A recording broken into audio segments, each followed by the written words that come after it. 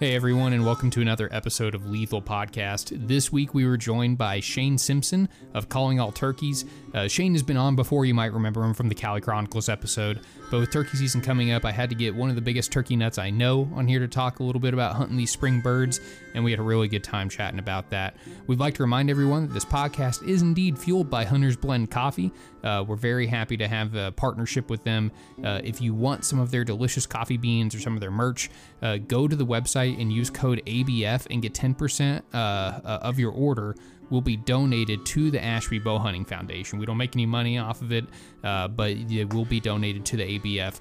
We thank them for that and for opening up that opportunity to them. And we thank you for being supporters of the ABF and continuing to support them in their endeavor to educate the world on bow hunting and arrow lethality. As always, if you like the content, feel free to drop us a quick review on iTunes. It helps us out and we appreciate it a lot.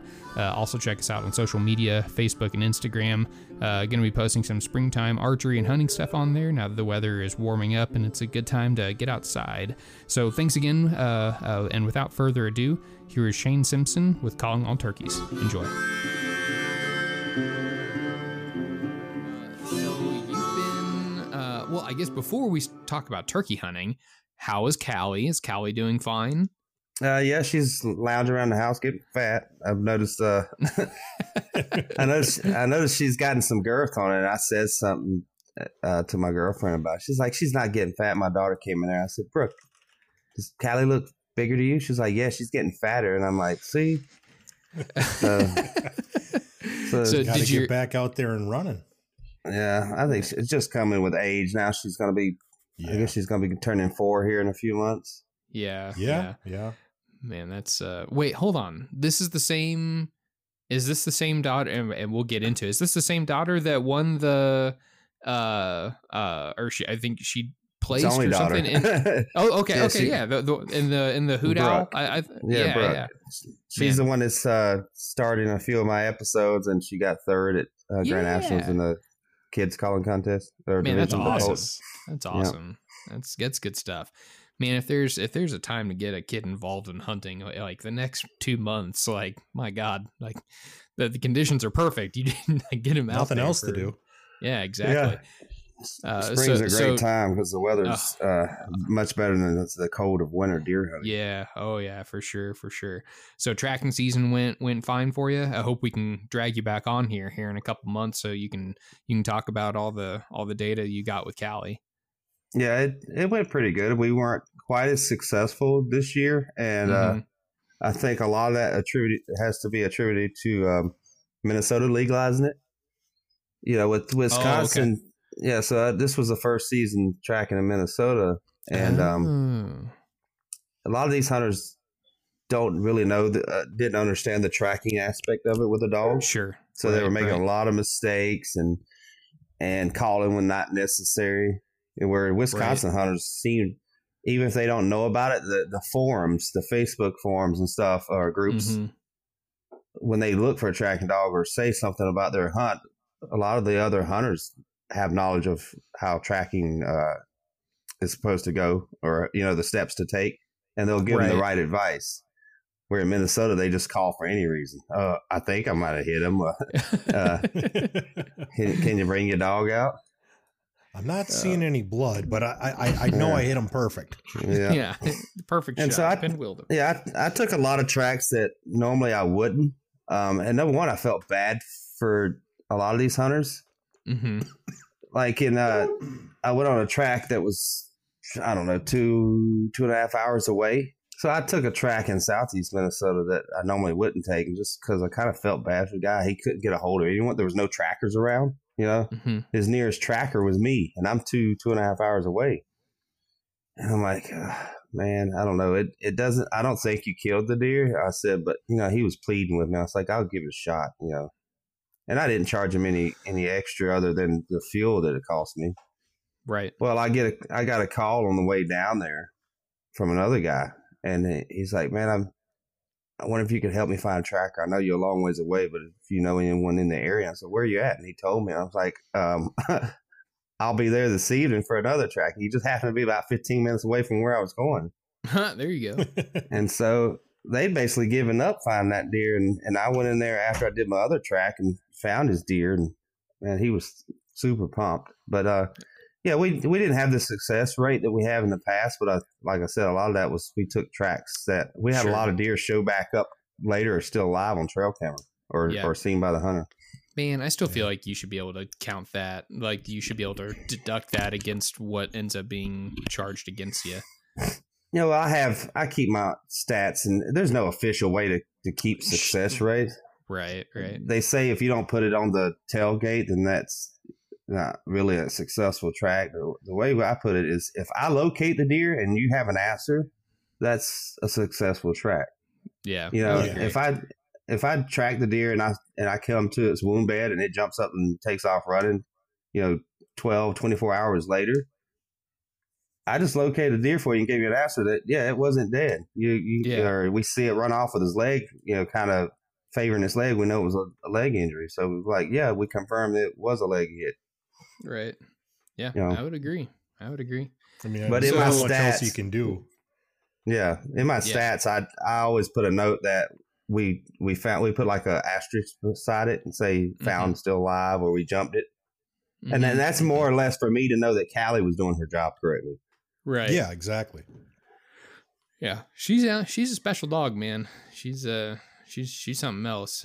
So for those who haven't picked up on it, we're hanging out with Shane Simpson tonight. Shane has been on before with the Cali Chronicles. He is Callie's handler, and he also runs a YouTube page and a bunch of other stuff. I think, do you have a website too?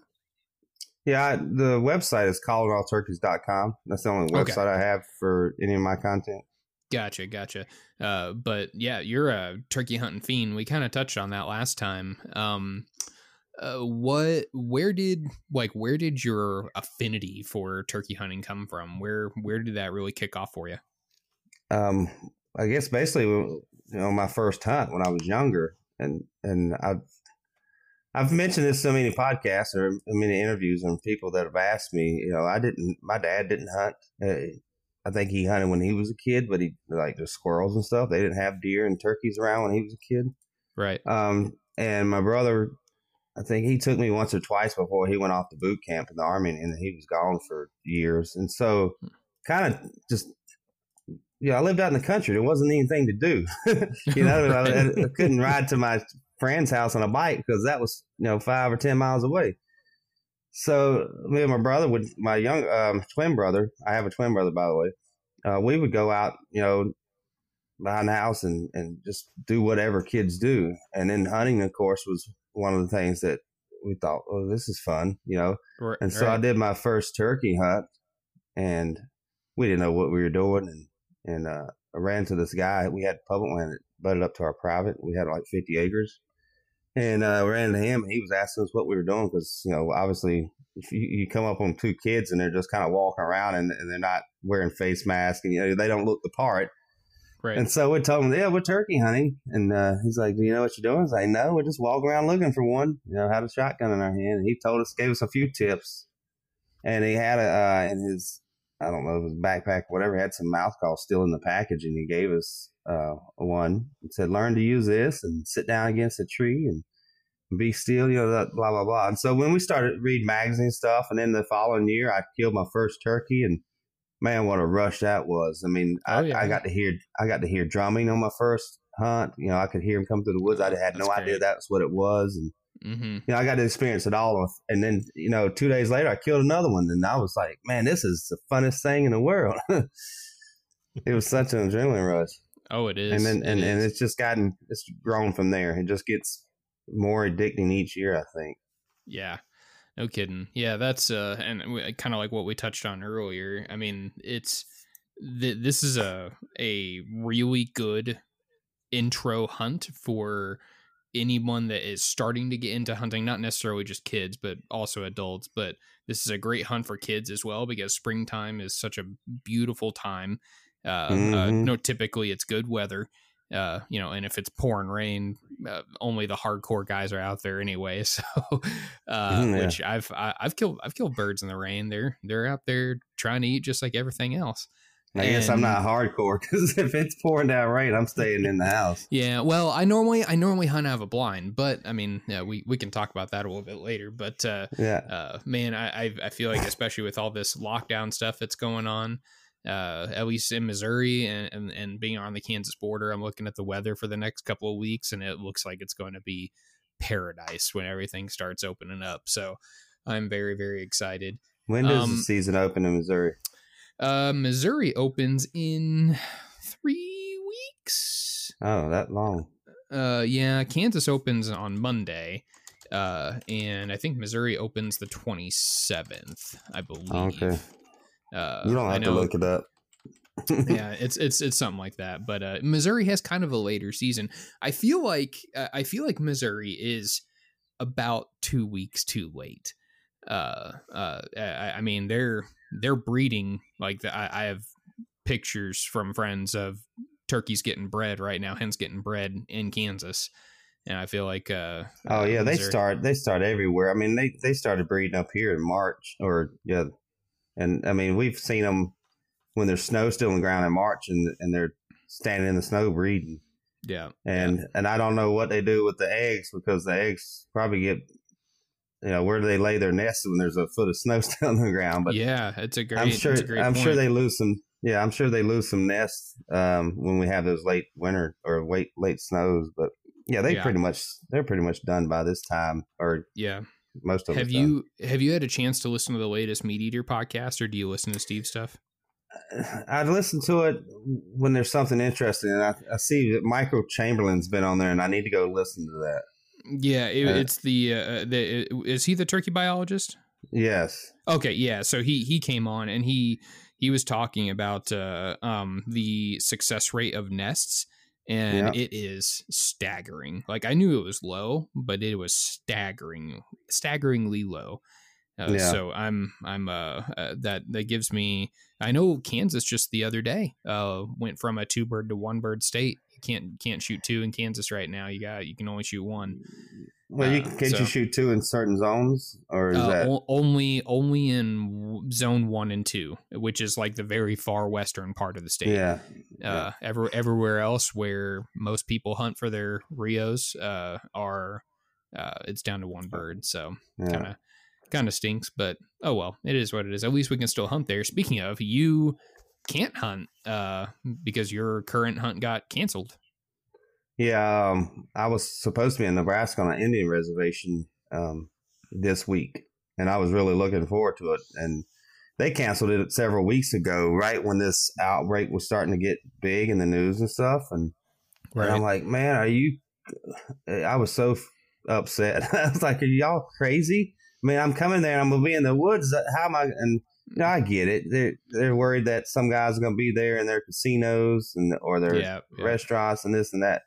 I think about how I hunt. I mean, I saw a guy on Facebook berating traveling turkey hunters because they're spreading disease, and I'm using air quotes. But he's looking at the individual that travels and goes to the restaurants and maybe goes to an outfitter and with other people. He's not thinking about people like me, and there's a lot of us that I didn't see a single person on my drive home from Florida all the way up to Minnesota. I sleep in my truck. The only time I get out is get gas at the pump, and I grab a piece of the paper towel, or I have something with me to grab the pump handle.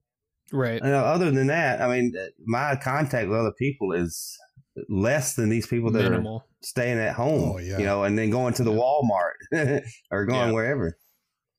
So speaking of your hunting partner down in Florida, I can't remember, his name escapes me right now. Doug, but he has. Yes, I believe so. He has a Ziploc hat that I need to know where he got it from. Brooke has one of those too. I want that hat so bad. I saw it in one of your videos from last year, and I was like, I need that hat. Yeah, Ziploc Pro Staff. Yeah. That's awesome. I don't know if you saw the video with Brooke from last year in Florida, and I don't know. I guess I didn't make the final episode, but I put a little snippet on Facebook or somewhere. And I was like, we're done here and got everything bagged up, or we're going to be bagging everything up. And Brooke turns around. we're not bagging up anything. This is not the Ziploc Pro staff. And what shows up in the mail a few weeks later, Doug sent her a little shirt and a hat that says Ziploc Pro staff. And oh man, she come in here wearing it the other day. That's so funny. That's so funny. And she's for the listeners, I guess it's kind of a joke and it's funny, but still take it serious and don't do it. But basically, it's kind of like poaching. You're out there with your Ziploc bag and you shoot, say, a hen or something. You just cut it up in the field and throw the breast meat in there. Don't do that. But it was a funny little gist. Yeah, I thought I saw the hat and it got me cracking up pretty good. So how many states have you hunted and killed a bird in now? It's not that many. I don't know, 15 or so. No, not that many. That's probably more than 99% of turkey hunters. Well, I mean, when I look at, one day I was plotting them on those maps that I've visited kind of things. I was clicking on the ones all the ones I've hunted or filmed in, and then all the ones I've killed birds in. And I'm like, and then you look at how much is still gray and not red. I'm like, wow, I've barely scratched the surface here. Yeah. But I've more work to do. That's right. My goal is not to kill a bird in every state. I look at I have a spreadsheet. And I'm looking at, okay, when's this season come in? When's this come in? How can I bounce from one state to the other and still keep hunting with not having to wait 2 days for the next state to come in?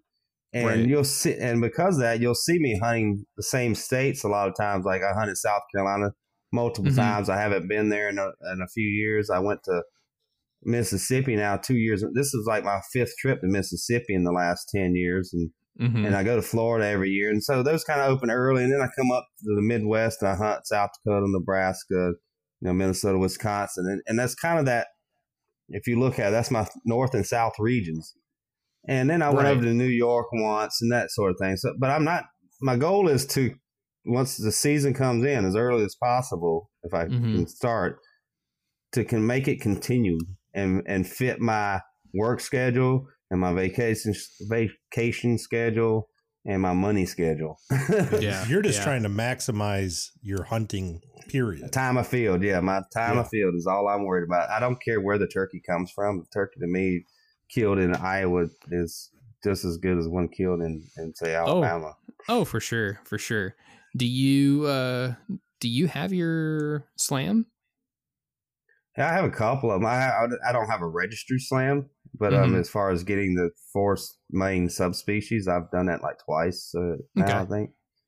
There you go. And I still need a Merriam's and a Osceola, or an Osceola. Yeah, Osceola. I didn't even realize I had my first slam until a buddy said something about it. He said, "Hey, congratulations on your slam." I was like, "What?" He's like, "Yeah, didn't this complete your first slam?" I was like, "Oh yeah, it did." Yeah. It just so happened that because I was bouncing around with my schedule to keep me hunting, I ended up getting a Rio that completed it, and then then I got another one. And the only thing that's keeping me from having more than 2 is the number of Osceolas I've shot. I've only shot 2 Osceolas. Did you see the video I posted today? I don't think so. Well, I can't keep up with your videos because you post them so damn fast. Well, let's just say that I would have had my 3rd slam had I been able to connect. We'll just leave it at that. It's a new video with Doug Updike. So, what are you using? Are you using a 410 right now? No. I have a 410 for my daughter, and I've thought about taking it a handful of times, but I always keep going back to my 20 gauge or my 12 gauge. I have a 20 gauge that I ran in Mississippi and then part of Florida. Then I went back to my 12 gauge, which has a red dot. I don't like using a red dot. I shouldn't be like that, but I just don't like on a shotgun. I don't like something that can fail me, like a scope with a crosshairs and get bumped off, or a red dot where you get bumped off, or the batteries go dead. But as I get older, it's harder and harder for me to see. Like I was holding up my daughter's gun, and it has 2 beads you line up, and they were so blurry I couldn't even tell if they were. I could see a blur on the target, and I'm like, gosh, I need to, and I think that attributes to some of my misses, and that's why I keep going back to the red dot. And then as I kill birds with my red dot, then I'm like, okay, I'll go back to the bead, and then there it happens again. Yeah, I don't know. I was talking to Doug in Florida about that. He's like, yeah, man, he uses a red dot. He said, I used to use a bead, and I had my eye troubles and had to have eye surgery, and he said, I had to go to a red dot, and it's nothing to be ashamed of. I was like, well, I'm not ashamed of what I use. It's just I'm looking at the reliability issue of it. I guess if I get just a good quality one, then I don't have to worry about that. Yeah, yeah. Well, I mean, the abuse that a red dot takes on something like a 12 gauge with turkey loads is significant. So, the abuse I give a shotgun going through the woods is enough. What do you have? What's your main shotgun of choice? All right, so my 20 gauge is a Mossberg Model 500. It's actually a youth model. Yeah, there you go. Nice and short and light. Yeah, and it has a factory choke in it. Now I can't remember the constriction or whatever it is. And then my 12 gauge is a 535, which I really like that. It can chamber a 3.5 inch shell, but I only shoot 3 inch shells. Right. And supposedly with it being set up for 3.5s, it actually helps you get a better pattern with 3 inch shells. The overbore or whatever it is. Longer chamber, that would make sense. Yeah. And it has and it ejects the shells much easier. You don't, because I shuck the shells pretty quick, and sometimes I do it so quick that the shell doesn't get a chance to get out of there, and I'm jamming the next one in. Right. Both of them are pumps. It has a factory choke also. I've never bought an aftermarket choke in my life, and I've always gotten pretty good patterns. But now with TSS, which is what I'm using through these, I'm using Apex brand, and I'm using number 9 through both of them, except for when I had to hunt a state that doesn't allow a shot that small. Right. But that's my two main guns, and I actually damaged my stock on my on my 12 gauge, and when I ordered a new one, I ordered a shorter one so that it would. I like it how it's compacted up to me when I'm hunting. I don't know. It just feels a little more comfortable to me when it's a little tighter into me. No, I feel you. I hunted with so my very first turkey shotgun, I might have mentioned this on our first podcast. I can't remember. It was an Ithaca Featherlight, and 2 3/4 inch shotgun. And, but I started shooting that when I was 7, 8, I guess. And, even a 2 3/4 on a 12 gauge, that still stomps you pretty good for being an 8-year-old. But that was the start of Matt's target panic. Yeah, that's when target panic started. We took an old stock from an SKS and chopped it down really short for it to fit me, and I hunted with that gun up until I was 16. But I loved it because it was so it was a longer barrel, but the stock was so short and I could get it in real nice and tight. And I'd prop it up. That this is way before shooting sticks was a big thing. And I'd pull that sucker in, and I'd be so tight, and I'd just prop it up on my knee. And yeah, it was a great shotgun. It just had a regular full choke, and I ran Super X's out of there for years and never had any issues. They were great shots. But yeah, TSS is a whole new ball game for sure. It changes everything. And the way I look at it is, you see everyone always posting before TSS, and they still do it when the ones that don't use TSS, and some that are using TSS, they want the best pattern they can. Hey, what's a good shot and choke combination for this particular gun? You see it everywhere. And what I tell people is, what? I've always been running factory chokes. I've always just shot the shell, what it looks like at 30 yards, and that looks good. Okay. And with TSS, basically it eliminates the need for you to worry about getting a turkey choke. It really does. You put that through anything, and you're going to have a killing 30-yard pattern no matter what choke you're shooting. My daughter's 410. She's shooting a modified barrel, and she got her pattern. It could kill a turkey easily out to 35 yards with it. Yeah. And I try to limit her to less than that, but just that's a modified barrel. I mean, that's great. Yeah. Yeah. Well, that's incredible with the modified being able to do that out to 35. Explain real quick, just explain to a listener for somebody who may not be over familiar with choke setups and what TSS is, kind of what we're talking about here. Yeah, with chokes, you kind of, it constricts down the shot as it comes out to keep your pattern tight. With TSS, and that's with lead shot, and TSS you can do that too, but you can also, it really sometimes doesn't like a really tight choke. Mm-hmm. And tungsten TSS is tungsten super shot. It's much, much denser and harder than lead. Very dense. And because of that, you can use a smaller shot size, say like number 9, and still have the impact or hit as hard as like number 5 lead or something like that, or number 4. I can't remember one of the two. But also because it's smaller, you have a smaller surface area to be affected by the wind as it's going down range. It's also harder and it doesn't deform like lead does, and so it stays truer in shape and flies truer for longer. And so you have a pattern that comes out of your gun and stays. It doesn't drift and spread apart as rapidly as lead, and you can fit a lot more pellets in it. I mean, there was a shell last year I was using. I think it was a blend of 8x10s or something. It had like 1,000 pellets in there, and you look at a lead shot shell, and it's got a few hundred. Yeah. Rob, correct me if I'm wrong here. I feel like I just heard like the first 3 of the 12 penetration factors there. With structural integrity, with flight, and as much weight as you can pack into it. Well, and I mean that's part of the stability that comes with TSS is that's right, because the shot is denser and has more mass, combined with it having less surface area per pellet, you're less affected by outside forces.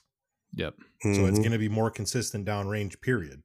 Yeah. And it maintains the speed, I guess, also. Mm-hmm. Yeah. Well, and where this becomes very effective and is like what I said is a game changer is this. I mean, traditionally, if you were hunting with a youth that had to shoot something like a 410, 20 yards tops.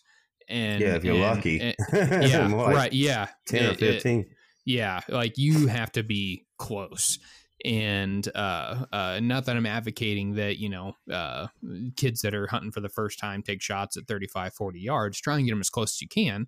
But anyone that's turkey hunted knows sometimes birds just get hung up a little bit further than what you've got the decoy set out or whatever. Yeah, right.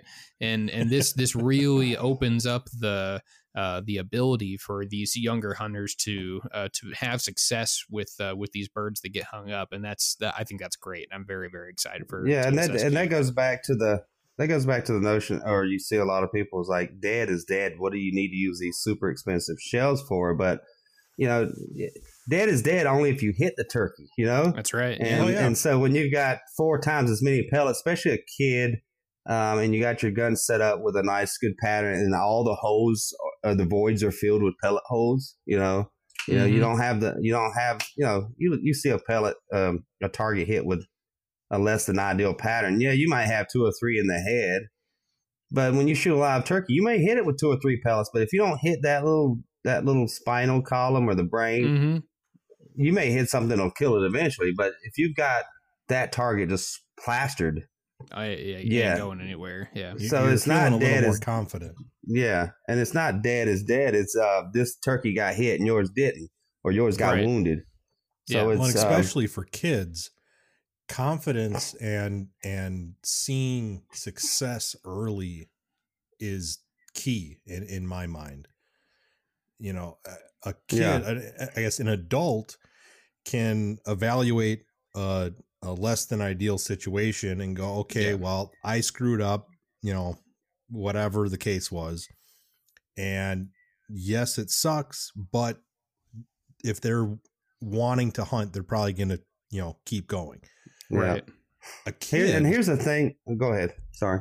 Like, oh no, that's fine. I was just going to say, like, a kid, on the other hand, if their first experience is wounding and losing an animal, that's not going to set a good mindset.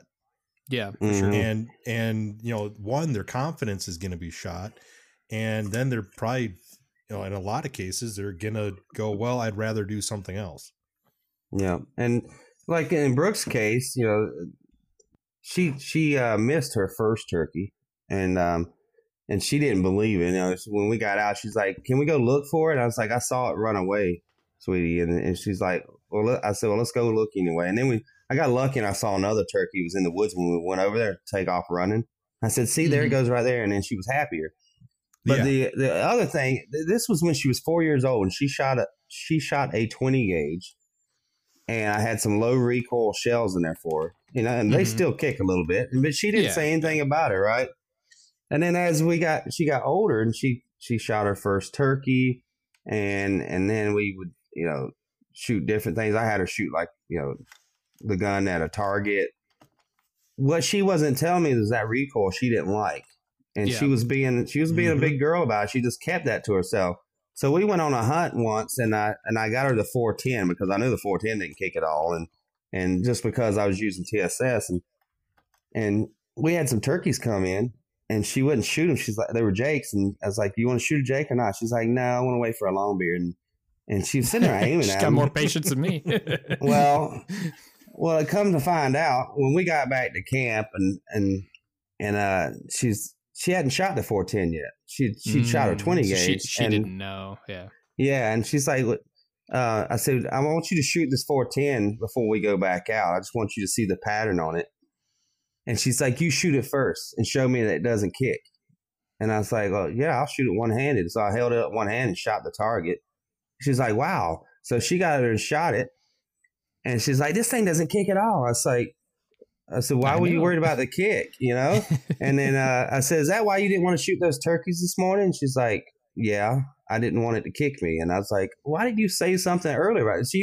She didn't want to tell Daddy that she didn't like the kick. Tough. It's tough. And you don't want to weigh your parents down. Yeah, and I think part of the reason that, she still kept on going hunting, even though the recoil, but I'm like, man, I wish she had told me sooner, because I would have got a 410 sooner. And now she's all about turkey hunting. She like, when can we go? Because now she knows that it's not going to kick her. But I had no idea. I thought she was, shooting birds, and she was happy about it. But yeah, I guess that's my long story is that's the benefit of TSS, and now allowing for kids to use 410s, you don't have that recoil that you have with. Do you think that TSS is going to cause legislation changes in states that don't allow a shot that small? No, it's already happened. It happened in Minnesota. Okay. Minnesota last year, you couldn't use a 410 because of really. Wow. Yeah, you couldn't even use a 410. Period. And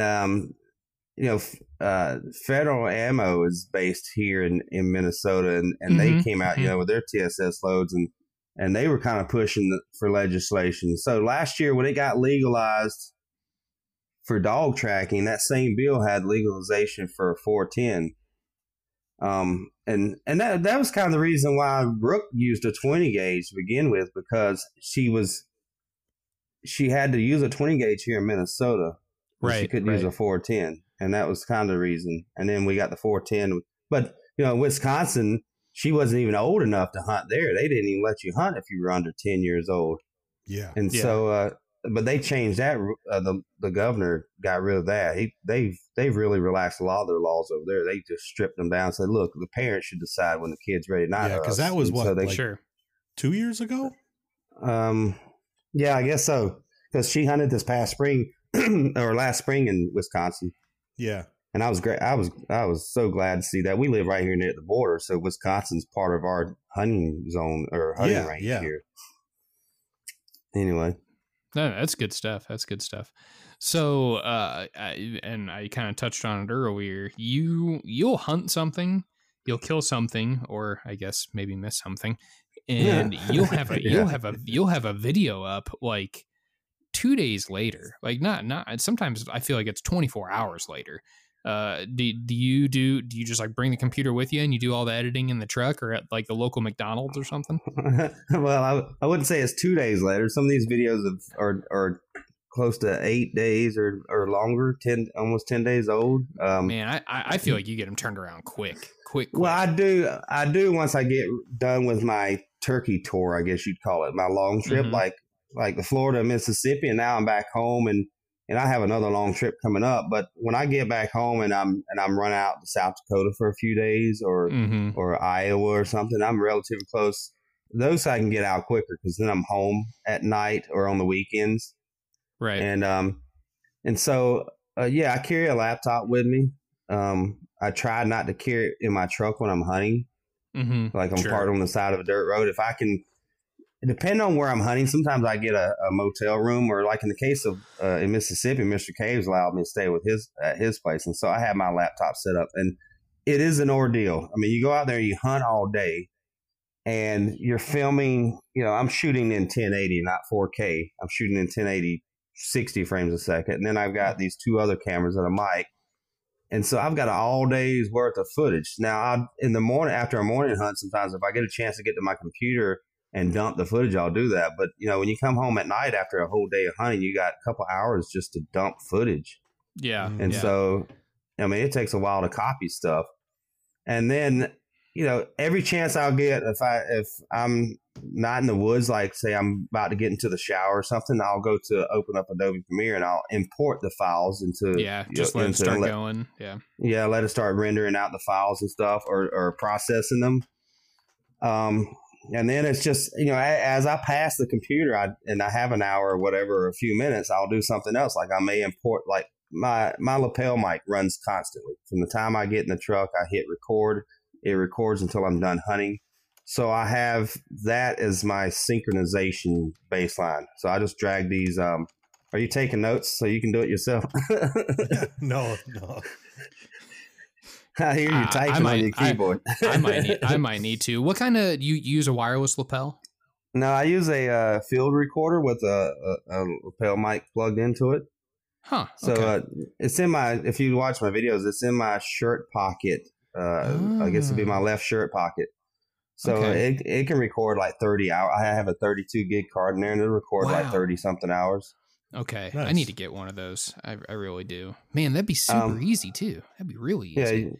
Yeah. And then you don't have to worry about plugging in something or wireless on your. Yeah. I didn't even think it does have its issue though. You gotta, because I can't monitor the audio from it.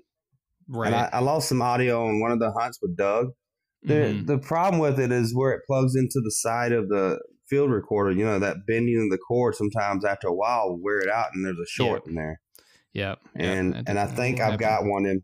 Yeah, I usually carry an extra one with me. I do have an extra one. I think the one I was using started shorting out because I had a audio, and all of a sudden that same line of audio, all of a sudden it goes flat lines and it's silent. And I was like, Dang. But it wasn't very important footage, and plus my main camera has a shotgun mic, so I can back up and use it. Sure, that makes sense. So with you hitting so many of these states, and from what I've seen, you're more of a run and gun kind of guy. You aren't necessarily. I mean, it's hard to set up, unless you have people that are doing all the scouting for you, and you know exactly where to set up blinds or where they're roosted or wherever. It's tough to do that. So what's your preferred method of hunting, especially when you're kind of coming in blind to some of these spots? Run and gun is my preferred method for about every hunt if I can. That's basically it. I prefer getting out and running a gun. I mean, like in the case with the Florida hunt I just posted, Doug had already done some scouting before I got there. And basically, we went and hit the same spots in the airboat and located them. So then it was just a matter of just going in there and sneaking in there in the dark and getting set up on the birds. But if I go to a place blind, a cyber scout before I get there, and I kind of have a starting point of where I want to start, and I have a bunch of other areas. Mississippi, I mean, I had several locations that I was going to hunt. The first 2 days I hunted, I obviously picked the wrong spots because there wasn't much turkey sign. It was really thick. But then the last day that I hunted on the public, it was my third day of hunting the public, I had a couple spots that I wanted to go look at. And then I had people friends, it was like, here, you ought to go try this spot. This is where you're hunting. And I'm like, actually, that's one of the spots I have marked on my map, you know? And There you go. So that makes me even want to go check it out anyway. I appreciate when people try to help me out, but I try to not go down that road because I want to do it on my own, truly. Yeah. But I mean, in most cases when I'm hunting by myself, but so I went down to the first spot I had, and man, there was tracks and tire tracks and boot tracks everywhere, and I finally got one to gobble. It was so far away, so faint. I wasn't even. If you watched it, it's not in the episode, I don't think, but in my video, I was watching at home when I get him to gobble, and I realized I remember that point, and I was so 100% confident that was a gobble. But as I walked out of there, it's like a 2-mile walk or 1.5 miles back to the truck. Oof. And I couldn't get any other birds to gobble. The more that first gobble seemed like a dream, and I was doubting that it was actually a gobble. Maybe it's something else. And Right. And with all the tire tracks and boot tracks and everything, it's like, I'm going to go to my backup spot. And somebody else suggested that too. And I was like, when you get a spot you pick and you think looks good, and then you got other people, of course, it makes it seem better. And that was the spot to be. I went in there and there was about 6 or 7 birds gobbling that next morning. And I almost killed one. Did you see the Mississippi hunt by chance? Did you watch any videos? I haven't seen any of your stuff this year. I feel like I might wait until you're done with your spring so that I can binge watch them all at once. Okay. Yeah. Whatever floats your boat, I guess. You say, I watched one of them. I forget which one it was, but it's been pure chaos this last couple of weeks for me. Yeah, I haven't done much. Maybe I'll just hold out until you can send me a Ziploc Pro Staff hat. You got to talk to Doug about that. Doug Updike's one has. Yeah, if you give me Doug's contact info, I'll harass him until he gives me one of those. All right. So anyway, I went into that last spot, and if you go watch the video, you'll see how that turned out. But that was kind of the bingo spot there. I finally found it, and I knew going into the Mississippi hunt that it was because of the time of the year. Like last year, I went later in the season; it was April. Mm-hmm. I figured this being an opening weekend that the birds were going to be bunched up a little bit still, and that's what it was. I mean, the reason I was finding minimal sign in some of these other spots is because it was just stray birds wandering around. And when you find the birds, you find the birds. It's like a group, just like in Nebraska. When I hunt out there, sometimes it's flock of 100. Yeah. You go around all the Indian reservation I hunt out there is heavily wooded in one part of it. Tens of thousands of acres, and you go around and you hoot, and you coyote howl, and you scout through the woods, and you hunt as you scout as you hunt. I'm like, man, this is Nebraska. Where are the turkeys at? And then you find the pocket of them.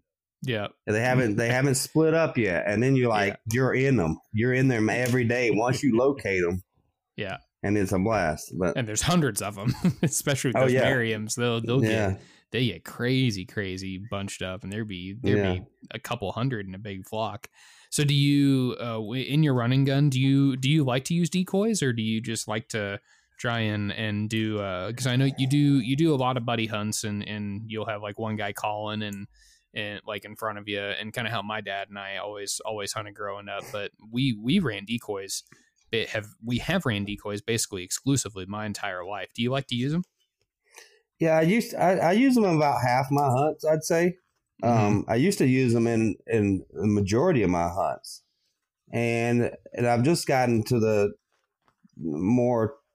Here's the thing I keep telling people is don't use it as a crutch. Use it in the right situation. Like in the woods where it's thick. I could have used one in that Mississippi hunt, but I didn't have it with me because where I was hunting was kind of thick. And if you got a bird to gobble, you don't want to, put a decoy out or go 20 yards ahead of you and put a decoy out and then go sit down. And by the time they get in the sight, they're in gun range anyway. You just want to shoot them. It's nice to have when I'm self-filming that gives them a distraction so I can put the camera on them and then move to aim. Right. And if I'm hunting a field or openings in the woods, I like, if I know that it's a spot like in Florida, Mississippi, had I known when I got into that bottom how open it was, I would have had my decoy with me. But because I was hunting that thick stuff, I didn't carry it. Mm-hmm. I just figured I would plop down somewhere. So use it. I use it kind of when I know what I'm getting into. Right. And that's kind of my thing. And like when I start hunting, I haven't used it much this year so far. Mm-hmm. But when like in Tennessee, I'm going to Tennessee because of those big hills and stuff, and turkey's probably going to pop into view at any moment. I may have it with me. Whether I put it out in front of me will be determined by, what the terrain features. That's the biggest thing, Sure. terrain. Sure. Yeah. When I'm hunting out in South Dakota, I'll have it with me.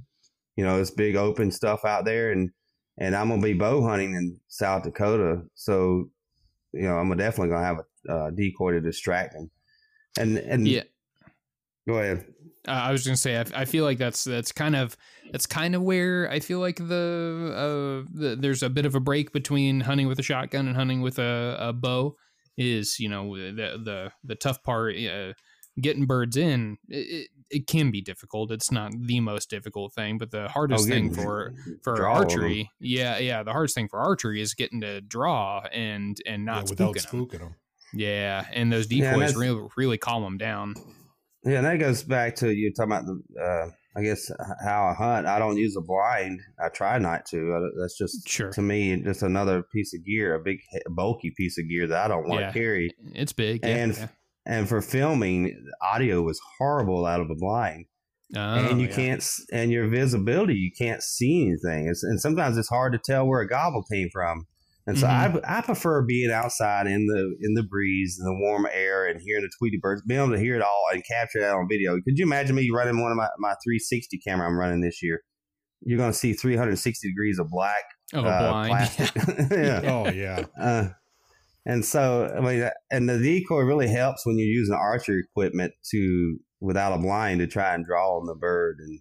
And here's the thing. A lot of people, like I said, decoys are great, but use them in the proper manner, just like with any tool. I mean, just like a call. Sure. You wouldn't, a bird standing at 20 yards in front of you behind some brush, you need to move. You wouldn't cut at it and cackle and just yelp real loudly at it. You would do a different call, maybe just nice. Really soft under the breath yelp. Yeah, a little soft purr.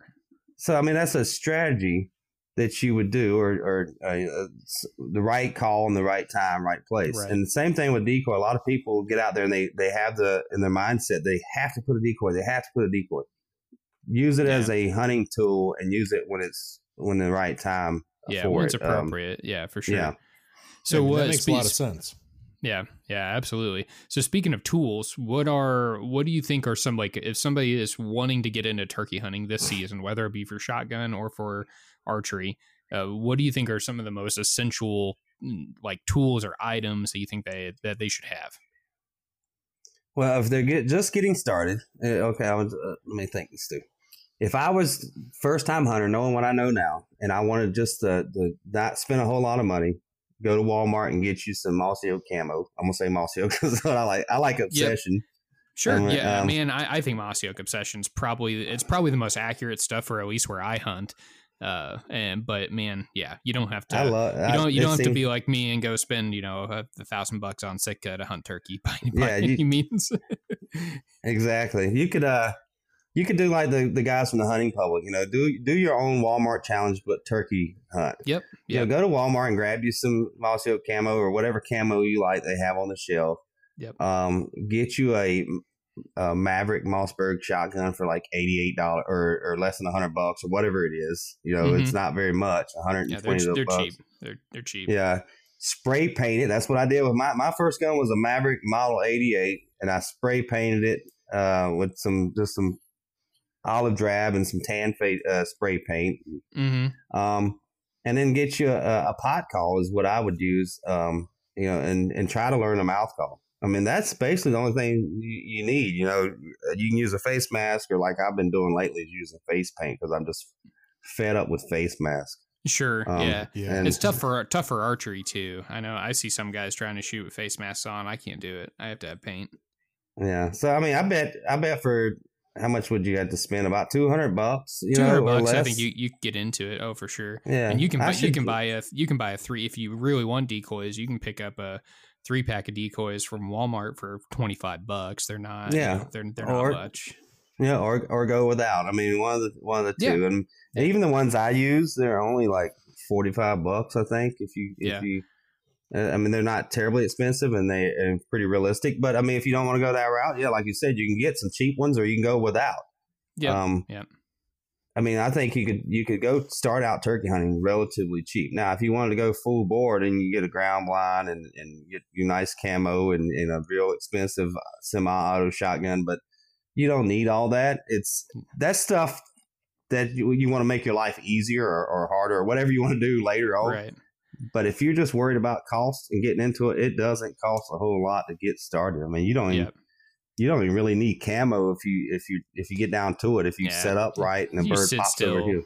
Yeah. I would use some earth tone colors though. I mean, if you were going to use solids, use browns and greens and grays. Yeah. Well, I mean, once you have the basic, just some woodland colors and you have your weapon of choice. I mean, you need to locate birds. Yeah, my first camo was the military woodland camo stuff. Yeah, woodland. Yeah, just get some from the military surplus store. They were cheap and it worked. I mean, if a lot of people you see it and hear it often that it's getting so expensive. It's only expensive if you want it to be. Right. I mean, if you get down to the bare bones about it. I mean, we were in Walmart in Alabama, and I was looking at the guns back there, and I'm like, because I was already thinking about this, maybe doing some. You got it? Okay. I heard that. I don't know if you realized it. I didn't hear anything. What was that? Oh, it was like a speaker of me talking. Just it was a little echo. Oh, sorry. Okay. Oh, it might have been me when I pulled my headset away to scratch my ear. Oh, okay. Anyway, what I was saying is like I was already thinking about that in Alabama, like this. I should do like a little Walmart type challenge, like the Hunting Public did they did it for deer with a bow. Right. Maybe I should do one for turkey hunting for my own channel and see how cheap can I do it. Go in there with not worry about what I already possess. Right. Go in there and buy the tools that I think are necessary to get it done. Obviously, I'm going to be using a mouth call, but I would probably buy, for the purpose of that video, I'd buy a boss call or a pod call to yelp on and see how it turned out. Yeah. Oh, I don't know how my sponsors would like that, but I'm sure they would encourage. I mean they seem to support me very well. So. Well, and that's the thing. I mean, guys that are passionate about turkey hunting, those are the guys who are going to be seeking out, custom calls and custom box calls or slate calls or a pot call, whatever you want to call it, or custom reed calls or whatever. Like it's going to be the hardcore guys that are looking for stuff like that. But I think your sponsors would be the first people to say, like, yeah, if you've never done it before, like just go buy something cheap, go buy a $15 Primos box call. And learn on that. But that's when you start to buy equipment like that, is when you start to learn what you like and don't like. So for example, and something I'd kind of preface this to you, I have tried, I've turkey hunted for pushing 20 years, probably over 20 years now. And I have tried every year to get better on a reed call. And I cannot do it. I can't do it. I have watched videos. I have listened to DVDs and CDs, or I guess I've watched DVDs. I've listened to countless CDs on like how to do it, and I just absolutely cannot do it. Have you met anyone like me that has spent like the better part of a decade trying to master something, and then like one day it just clicked, or am I just doomed? No, I was kind of in your boat.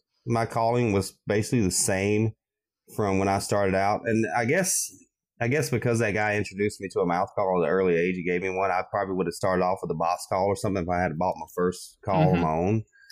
But I was always a little bit better than my friends, not by much, but I kind of had a slightly better tone.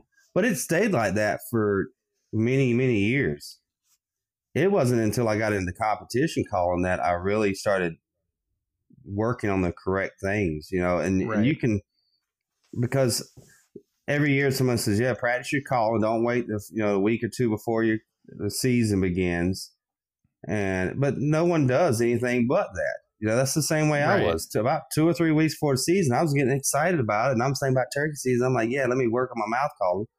And basically, I'd put it in my mouth and practice the same thing I was doing before. You don't know what to practice if you don't have the music in front of you. You know what I'm saying? Right. Oh, yeah. Exactly.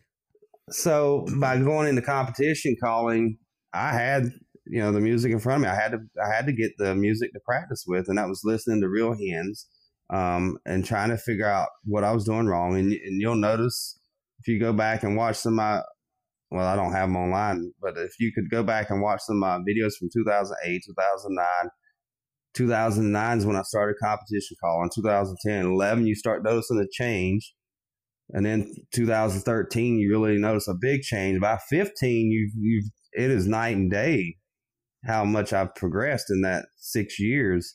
And now, it took years. I mean, you're looking at 10 years or 11 years now since I started competition calling, and it has drastically improved. Am I the best out there? No, I've still got room for improvement, but the competition side of it forced me to practice in the correct way. I mean, it's a good point. It's a good point. Yeah. Yeah. So I don't think you're doomed. I think as long as you just stick to your same process, you're doomed.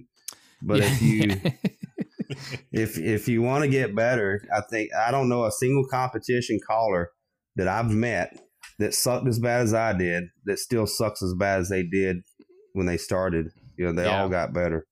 Yeah, that's a good point. That's kind of where I've gone with my archery game. Before COVID-19 happened, I had fully planned on shooting as many competitions this spring and summer as I could, and I guess when things open up, I still do plan on doing that. But I know I'm not the best shot in the world, but I said I am going to go to tournaments. I'm going to compete, and because I don't want to completely embarrass myself, I'm going to have to practice. And then the year 2020 just got canceled. So, pretty much, it is what it is. But yeah, I think that is the right state of mind, and it's something I think I need to find the right read call. I think is part of it, because like I'll be harping on it for a second or for a couple of seconds. I'm like, oh, this sounds good. And then just something comes out where I'm like, that will scare off everything in the county if I call with that. I feel like I can call better with my mouth than I can a read call. I just can't get the volume out of my mouth that I need for if I've got one, across a field that's 200 yards. Like I can't get that. But if they're close, I'll just use my mouth and be all quiet about it, and they'll come in if I need them. So will you when you hunt, are you a guy that I've heard a bunch of old timers that'll be like, oh, you guys can go in early. I'll waltz in at 10 o'clock and kill my bird then. I have always been the guy that comes in when it's pitch black to do a shot gobble or locate call and get set up like at the base of the tree that I think they're out of, and just try and get as close as possible. So when they fly down, it was, the second they hit the ground, it boom, and it was over. But a lot of guys seem to have better success either in the afternoons or in the evenings. Are you a guy that's like that, or are you more of a morning guy? Well, I'm more of an all day guy. I've had much more success the first half of the day as opposed to the last afternoon. Sure. But with that said, I've had a lot of success in the morning due to my afternoon hunting, hearing birds go to roost or getting a gobble on the roost. When and the video I just posted today is prime example. We got those birds to gobble right at dark. I dropped I use Onyx, and so if you've ever used it, a worthwhile investment. Okay, oh, yeah. You can point your phone in the direction where you're hearing the gobbling, and it'll it puts out like a little you got to tap a button to get that feature, and so now the map is orientated exactly where you need it to point. Huh. And then you just gauge the distance on like, okay, he sounds like he's about 150, 200 yards away. So in that dead line that I'm pointing my phone, I drop a pin there. Yep. The Florida hunt and some other hunts, I was almost dead on where the location of that bird was, within 50 yards or less. That's awesome. And so we snuck in there the next morning, and my goal was to get about 100 yards from the birds. And then as it got light, if we needed to move forward, I wanted to try and get video of them up on the limb. Yeah. Well, as we're walking in there, my buddy Doug stepping on every tree limb in the woods, and he kept turning on his flashlight because he couldn't see. I can't see. I'm like, dude, you just got to walk in the dark real slow. But I understand. In those cypress swamps, it's full of cypress knees. Right. And you trip over one, and then you land chest first on top of one. Yeah, that ain't no fun. It's actually pretty dangerous. And so anyway, we were about 150 yards from where I thought they were, looking at my phone, and all of a sudden hens started busting out of the trees, and I'm like, we can't go any further. And so we just sat down where we're at. And when they gobbled that morning, they were about 150 yards from us, exactly where I thought they were going to be.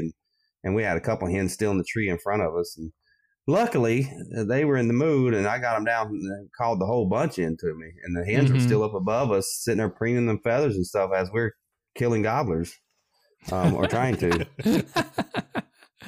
That's awesome. Nice. That's awesome. And so, but anyway, I got off track there. But basically, I prefer mornings. And, like you said, the old timers like to go in, or some of them like to go in mid-morning. If I'm already in there at daybreak, I'm there at mid-morning also. And yeah. And depending on where I'm at, sometimes I'll hunt till like 9 or 10, 11, come in and get something to eat, take a break, dump some footage, charge the batteries. And then I'm back out there at 3 o'clock. But there have been times that I just stay out there all day long. And that makes for a very long day, especially late season. Yeah. Well, Missouri's only open until 1 p.m., which I'm kind of annoyed by. That's just hunting time. You can still go out there in the afternoon and roost birds. You're right. But what normally happens is I'll hunt in the morning, and then on my way back, I'll hunt mushrooms, because mushroom hunting is huge in Missouri. I don't know what it's like. You got to have. It's. I promise you, it's bigger up here than anywhere in the country. Is it? Is it? Oh, they're paying like $100 a pound for them when they're. Yeah. All right. Well, it is. It's crazy. Maybe I need to take a trip up there with some of the stuff we pull out. You got to get them. You got to get them like right now. They're like $100 a pound in April, because we don't have them up here right now. So if you find them in Missouri or somewhere down south in April, and you can get them up here, that's what they sell for. And there's a lot of people around here when I'm hunting the public. They have these, those big decoy bags, kind of mesh bags. Mm-hmm. Yeah. You'll see them coming out of the woods with a bag full of morels like that over their back. Goodness. Oh my! And they're headed to these guys. That's what they do in the spring, and they head to these restaurants and sell them to the restaurants, and it's big business. That is crazy. That's crazy. Yeah. But yeah, so Matt, you just need to find the mushrooms and then send them up to me, and then we can divvy up the profits for hunting fun. Just drive them up here. Just drive them up here and sell them, and turkey hunt while you're here, and it paid for your turkey trip. Yeah. Hey, that works for me. I'm all about this plan. As long as they'll let me go up there right now. I mean, all these states on lockdown, crazy right now. But yeah, I'll hunt in the morning. I'll mushroom hunt like on the way back in the afternoon, and then the evening I'll go crappie fishing. Even though I don't really like to eat fish, but I like to fish, especially crappie, because it's literally just like right there on the dock. Because my farm is right, and it's on the Lake of the Ozarks, and so it's a 10-minute drive to be on the lake, and we've got a couple people that'll let us fish off their dock, and it's that's the spring trifecta to me, is the crappie, and morels, and turkey. Oh, it is. It's a great day, and then by the time I get done with that, I don't want to go roost birds. I'm tired. So, but yeah, you're right. I could probably do a better job getting birds in the evening. If you went out there and roosted birds in the evening and were successful at roosting them, you'd have a much, much higher success killing one right off the roost in the morning, and then you can go fish the rest of the day. Yeah, you're not wrong. You're not wrong. Do you have any specific tactics for trying to roost birds that works good for you?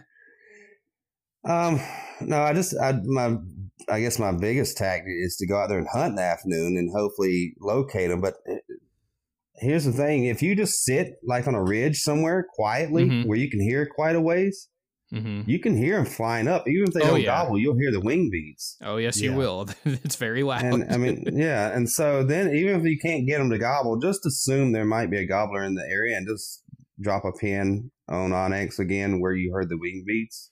Yeah. And then head there in the morning. But there's a lot of people that are not committed to roosting. And my buddy Doug, I'll bring him up again. I'll throw him under the bus here. Like last year, we went out for an afternoon hunt, and you got to be committed to hunting those long days like that. And we went out to where we thought we might kill some birds, and we didn't hear or see anything all afternoon. We sat there for like 2 or 3 hours, and I was like, he's like, man, come on, let's go. We're not gonna see anything. And the sun was about to set. I was like, nah, man, we need to sit here till dark. Man, there's nothing around here. We're not going to hear anything. I was like, just sit here till dark. Well, we might hear them fly up or we'll get one to gobble. Mm-hmm. He said, all right. So he sat there for, 15 more minutes later, and the sun had just dropped below the trees. And depending on where you're at in the country, depending on if it's wooded terrain or open terrain like in the Midwest places, the birds typically go to roost from about sunset till about 15 minutes after sunset. Sometimes a little bit later in open terrain, but if you can hunt that sunset to dark or like 15 or 20 minutes after sunset, if you haven't heard anything, you're likely not going to hear anything fly up. Right. But anyway, so he sat there another 10 or 15 minutes, and then the sun done dropped below the trees, but there's still light out. And he's like, come on, man, let's go. And I was like, and it's his location. I was like, all right, let's go. I mean, if you insist. And before I could stand up, he started to stand up from the tree, and he looked over his shoulder, and he squatted right back down. He said, don't move, here they come. And I'm like, what? He said, yes, a whole pile of turkeys. And they walked in front of a single file, like at 35 yards. And there was like 20 or 30 of them, just single file. And they were coming from wherever they were eating. And they, turkeys do that. They'll just eat, and all of a sudden they'll get, okay, lead hen says it's time to go to roost. She starts walking. They all follow, and they walked in front of us, and then I could hear them flying up about 100 yards away, the whole flock. Ugh. And then the next morning we get in there as tight as we could, and they flew down. Lots of gobbling. We didn't hear any gobbling the evening before, but it was lots of gobbling, and they skirted us, and then they drifted away. Anyway, we got done hunting. We walked back out in this little sandy area that we walked in. There was all their tracks. They had walked right where we had come in. I said, yeah, we should have just set up right here where we came in at. But anyway, I mean, had we killed one or not, but we were in the ball game. Yeah, you knew where they were. Yeah. Had he stood up, just a moment later, or had he stood up and they saw him and they ran off, then we had no idea where they're at. But or they would have just been much farther away. But that's the point I'm making, is if you can stay out there in the evening, if you've got the time invested, then I'd much prefer knowing where I'm going in the morning as opposed to looking at a map before I go to bed. I mean, how many of us have done this? You think about the tomorrow morning's hunt, and you think it over and over, and then you get in bed and you're still looking at your phone, looking at the maps like, should I go here or should I go there? I mean, that's what I do a lot of times. If I don't have birds roosted, I stay up half the night trying to figure out where I'm going in the morning. Sure. Right. Yeah. No, that's it's always nice to and it just gives you that extra, pep in your step to get out there. I've had mornings where I've woke up and I'm like, I have to work tomorrow. I've got so much stuff to do today. Like, I probably shouldn't be turkey hunting, but man, if I knew where they're roosted, I'd be up at 4 a.m. to try and get out there, and without hesitation. So, yeah. Well, I'm really glad that you brought this up, because I'm a very new turkey hunter. I have only turkey hunted 2 years. I have zero guidance. I've watched some YouTube videos, and I go out and squawk with a mouth call, and I've gotten close both years, but I've every time I'm either just in the wrong spot or they hang up. But the only real guidance I've had is from some old timers that used to frequent one of the shops that I helped with, that, were like, oh, if you haven't seen anything by noon, like, just go. And Yeah. so I've never really hunted the afternoon. I hunt the morning, like till say, 11 o'clock, and then I'll go and get other stuff done. And I don't know why I never thought of this, because like as soon as you mentioned it, it was like, oh God, why did I not think of that? Mm-hmm. Well, I mean, turkeys like to lounge in the daytime also, just like we do. We get tired, they take naps. I've seen it multiple times. And so all day hunting is not necessarily always a good thing to do. I've had my best success. But going back out in the afternoon to locate. That puts you in the ball that game. makes a ton of sense, now that you say that. Like I hadn't, I guess, thought of it that way before. Yeah. I mean, that puts you in the driver's seat, like I said, or it gives you a starting point in the morning. The closer you can be to that, and I call the birds or the gobblers bubble, is 100 yards and closer. Whenever you can be inside that bubble, your odds of killing that bird are substantially higher than if you were, outside that bubble, 200 yards away. It's just something about when you get inside a certain range of a gobbler or a hen or any turkey, and you make a turkey sound and they hear it, they're willing to come that 40, 50, 70, 80 yards to check you out. But if you're 200 yards away, who knows? They may have come that 60 or 70 yards to check you out, but they didn't come the other 140 yards or whatever. Mm-hmm. Yeah.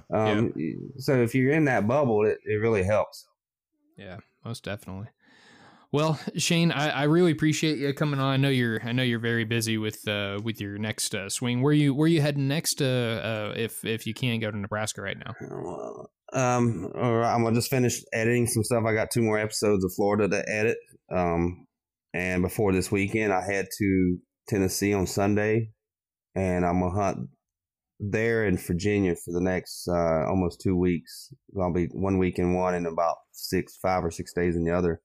There you go. And then I come home, and I don't know where I go from there. I have to look at my schedule, but I